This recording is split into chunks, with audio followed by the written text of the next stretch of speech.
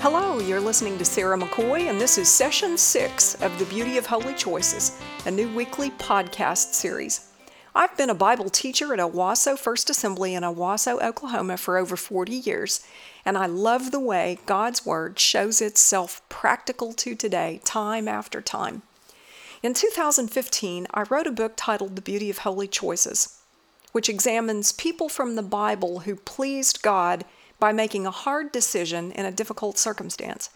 Each of the 12 chapters is a standalone story, and they're all woven together by their emphasis on holiness, arranged in the order in which they appear in Scripture. Each unit ends with clear application to today's Christian walk and a challenge to the reader. This sixth installment is entitled Ruth Cares for Her Widowed Mother-in-Law. All Scripture is taken from the NIV. After Moses brought the people to the edge of the Promised Land, he bequeathed his position of leadership to the man he mentored, Joshua, and then he died. Joshua helped the nation conquer the wicked, idolatrous peoples living in Canaan. After Joshua's death, Israel began a period of about 400 years in which their rulers were judges, as though the Chief Justice of the Supreme Court was the head of the government. These judges were periodically raised up by God to nudge a backslidden people to return to obeying the law. But when they died, sin came to the fore again. About 146 years or so into the so-called Age of the Judges, famine came to a small town known as Bethlehem, or the House of Bread. A Bethlehemite named Elimelech and his wife decided that times were just too hard there, so they asked around and heard that back east, in the land of Moab, people had plenty to eat. Moab was the last place the Israelites stopped before they came to their promised land and was the burial place of Moses, as you can read in Deuteronomy 34, 4-8. The Moabites were descendants of the incestuous relationship of Abraham's nephew Lot with his very own daughter, which is recorded in Genesis 19, 36-8. And Moabites worshipped idols, but at least they weren't hungry at that time, so Elimelech and Naomi took their boys and hit the road. While they were there in Moab, the sons married local women. Then tragedy came to the family.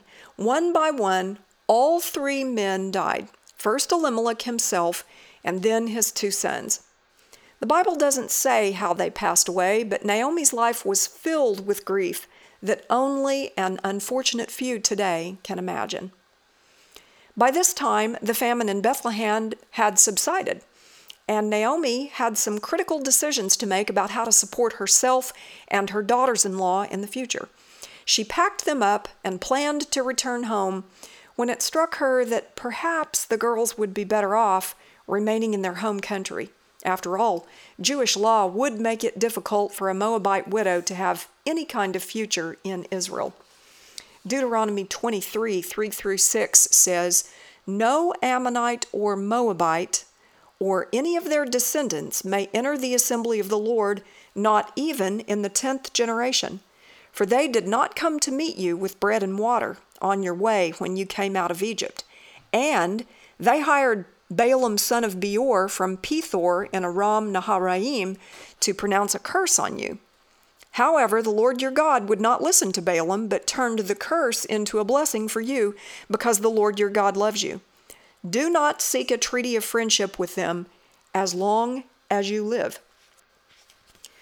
Whether Naomi mentioned the reception the widows might expect back in Judah is not divulged. However, she overcame any selfish impulse to keep her daughters-in-law with her for the sake of companionship and urged them to turn around and head for their parents' homes.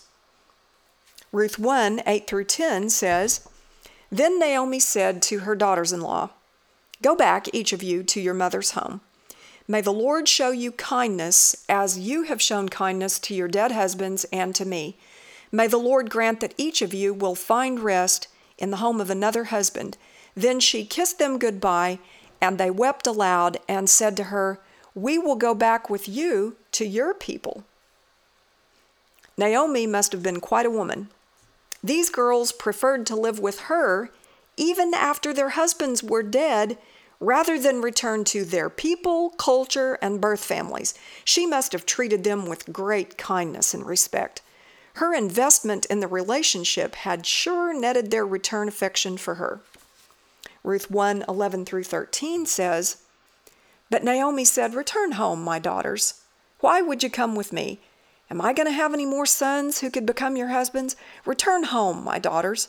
I'm too old to have another husband. Even if I thought there was still hope for me, even if I had a husband tonight and then gave birth to sons, would you wait until they grew up? Would you remain unmarried for them? No, my daughters, it is more bitter for me than for you, because the Lord's hand has turned against me.'" Naomi didn't have much prospect for a happy future back home, but she'd rather forego the companionship of her beloved daughters-in-law than subject them to a future without marriage and children like the one she now faced. But one of the daughters-in-law was having nothing of it. Ruth 1:16-18. But Ruth replied, "Don't urge me to leave you or to turn back from you. Where you go, I will go, and where you stay, I will stay. Your people will be my people, and your God my God. Where you die, I will die, and there I will be buried. May the Lord deal with me, be it ever so severely, if even death separates you and me." When Naomi realized that Ruth was determined to go with her, she stopped urging her. Ruth loved Naomi so much that she refused to live without her. Ruth put her foot down and stated once and forever her intentions to stay with Naomi for the rest of her life. This famous decree of fidelity is so absolute that it makes a lovely reading at weddings. It's often the page to which the Bible is turned as a backdrop for a wedding photo of a couple's hands wearing their rings. Back in Bethlehem, Naomi was none too chipper. As she encountered people she hadn't seen in years, her response to their greetings was depressing. Ruth 1:19-21 says, "So the two women went on until they came to Bethlehem. When they arrived in Bethlehem, the whole town was stirred because of them, and the women exclaimed, 'Can this be Naomi?' 'Don't call me Naomi,' she told them, 'call me Mara, because the Almighty has made my life very bitter. I went away full, but the Lord has brought me back empty. Why call me Naomi? The Lord has afflicted me. The Almighty has brought misfortune upon me.'" Ruth took the situation in stride, though, and began to think practically. Since Jewish law allowed the poor to go behind reapers and take what they had missed or dropped, Ruth immediately employed herself in this low-wage and demeaning job so she could put food on the table for her mom. Ruth 2:2-3 says, "And Ruth the Moabite said to Naomi, 'Let me go to the fields and pick up the leftover grain behind anyone in whose eyes I find favor.'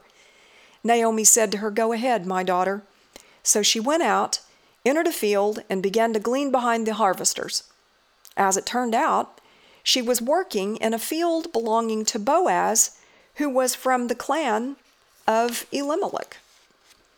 Like the wording there, as it turned out, she found herself. The Lord left nothing to chance for this faithful and godly Moabite-turned-Israelite convert. God did allow her beloved husband to pass away, and that was hard to understand, but he hadn't abandoned her, and he had a plan. Ruth 2:8-9. "So Boaz said to Ruth, 'My daughter, listen to me. Don't go and glean in another field, and don't go away from here.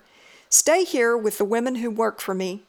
Watch the field where the men are harvesting and follow along after the women. I have told the men not to lay a hand on you. And whenever you're thirsty, go and get a drink from the water jars the men have filled.'"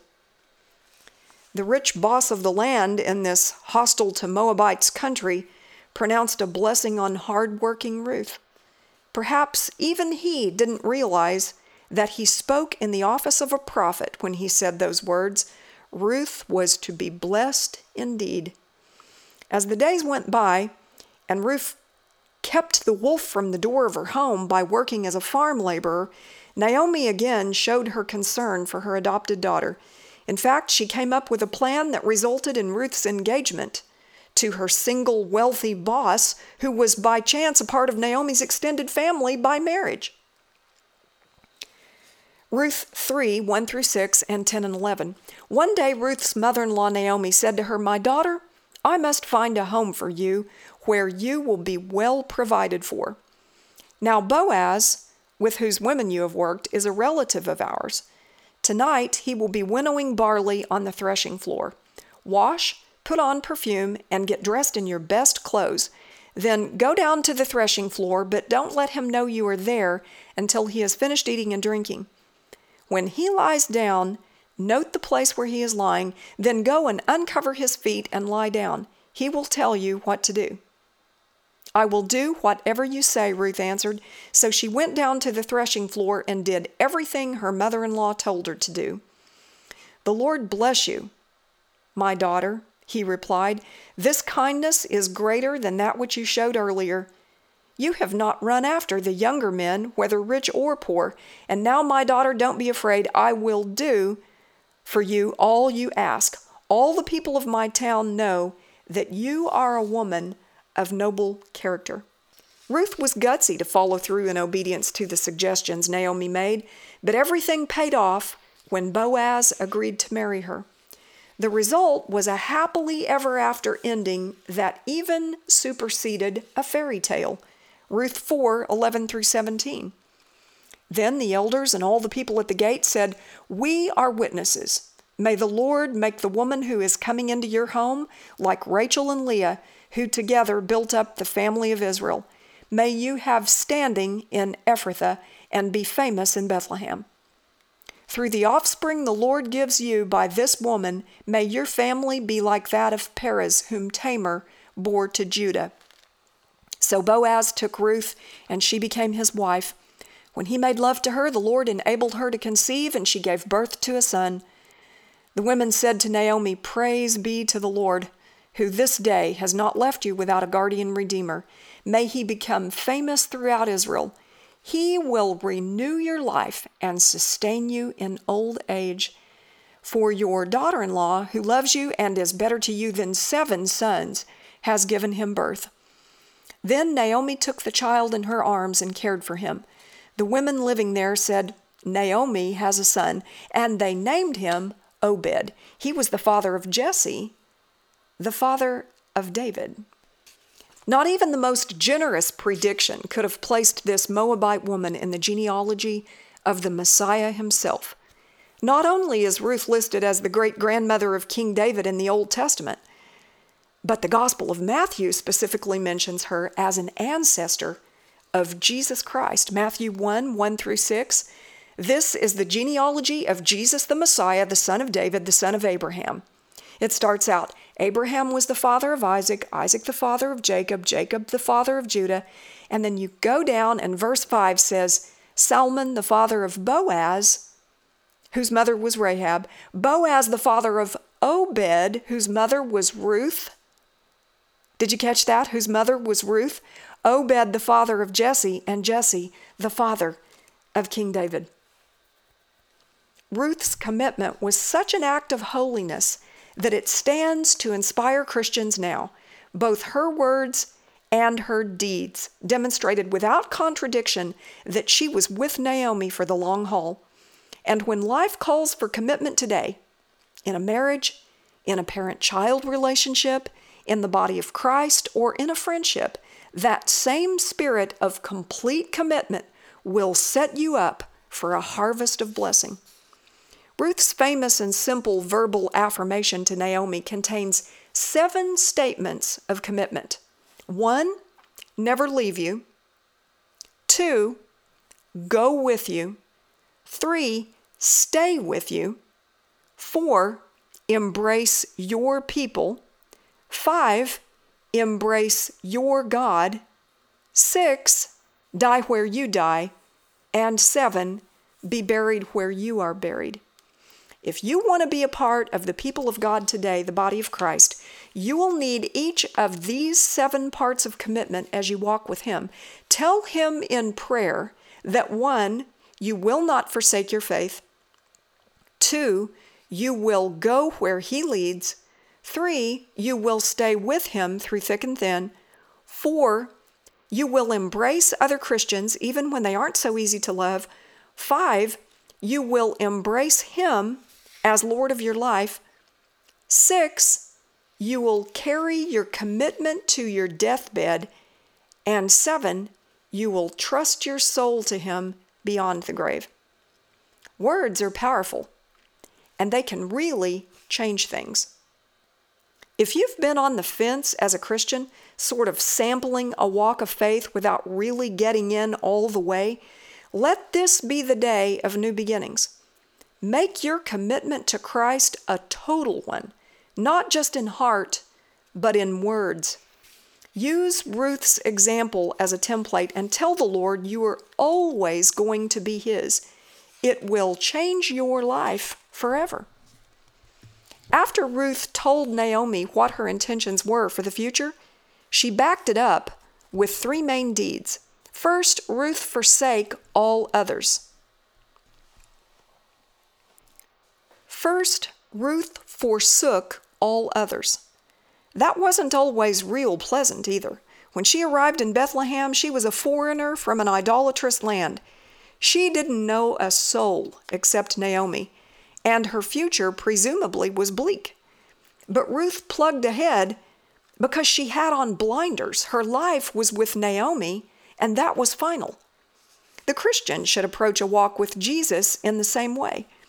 It is such a blessed privilege to stay with him that it simply doesn't matter if the world sees us as a stranger or stigmatized. It doesn't matter if those around us don't have much in common with us or if they think our lives hold little hope of fun or fulfillment. We just plug ahead and we put on blinders. Eternity with Christ is our destiny, and we are moving toward our beloved. Second, Ruth worked hard to provide for her mother-in-law. She didn't expect her commitment to Naomi to afford her ease or luxury, even though it eventually did just that. She got up in the morning and braced herself for a lot of back-breaking effort. There was nothing lazy about Ruth, and there can be nothing lazy about Christ's committed followers now. Living for him necessarily means working for him. You don't have the luxury of deciding whether or not to get involved in the local church. As a part of the bride of Christ, you simply must. Find a place where you can work. Roll up your sleeves and get after it. Make a real effort and expect to keep going. You're not his just to sit around and soak up resources. He'll provide, but he expects you to do your part. Third, Ruth trusted Naomi so much that she submitted to her in complete obedience, even when it put her out of a safe comfort zone. Going to the threshing floor to sneak up on her rich boss in the middle of the night must have been terrifying. What would people think she was doing if they saw? What if Naomi was all wrong about the possibility of a marriage? What if Boaz yelled at her and banned her from gleaning in his fields after that? But Ruth's love for and commitment to Naomi extended to confidence in Naomi's judgment and ability to steer their future together. Just as she had trusted Naomi to resettle the two of them in Bethlehem, she trusted her now to direct actions that were bold and out of the box. Can you trust the one to whom you've committed? Let me reassure you that God can be trusted. When things aren't going right in your life, he can be trusted to get you through, stand by you, comfort you, give you wisdom, and bring something good out of it. Trust him. Submit to his wishes. Take a risk and humble yourself before him. If he lays it on your heart to fast, trust him and do it. If he lays it on your heart to witness to someone, trust him and do it. If he lays it on your heart to apologize or make peace with someone, trust him and do it. Get the point? Take a risk, humble yourself, and submit. Ruth's holy choices could not have paid off bigger. You'll find the same to be true in your own life. You may not marry a rich spouse, and you won't become an ancestor of the Messiah, but if you will make a complete commitment to Christ and follow through for the rest of your life, you will be brought to a place where God can so bless you that you may not have room to receive it. If this podcast has been a blessing to you, pass it along.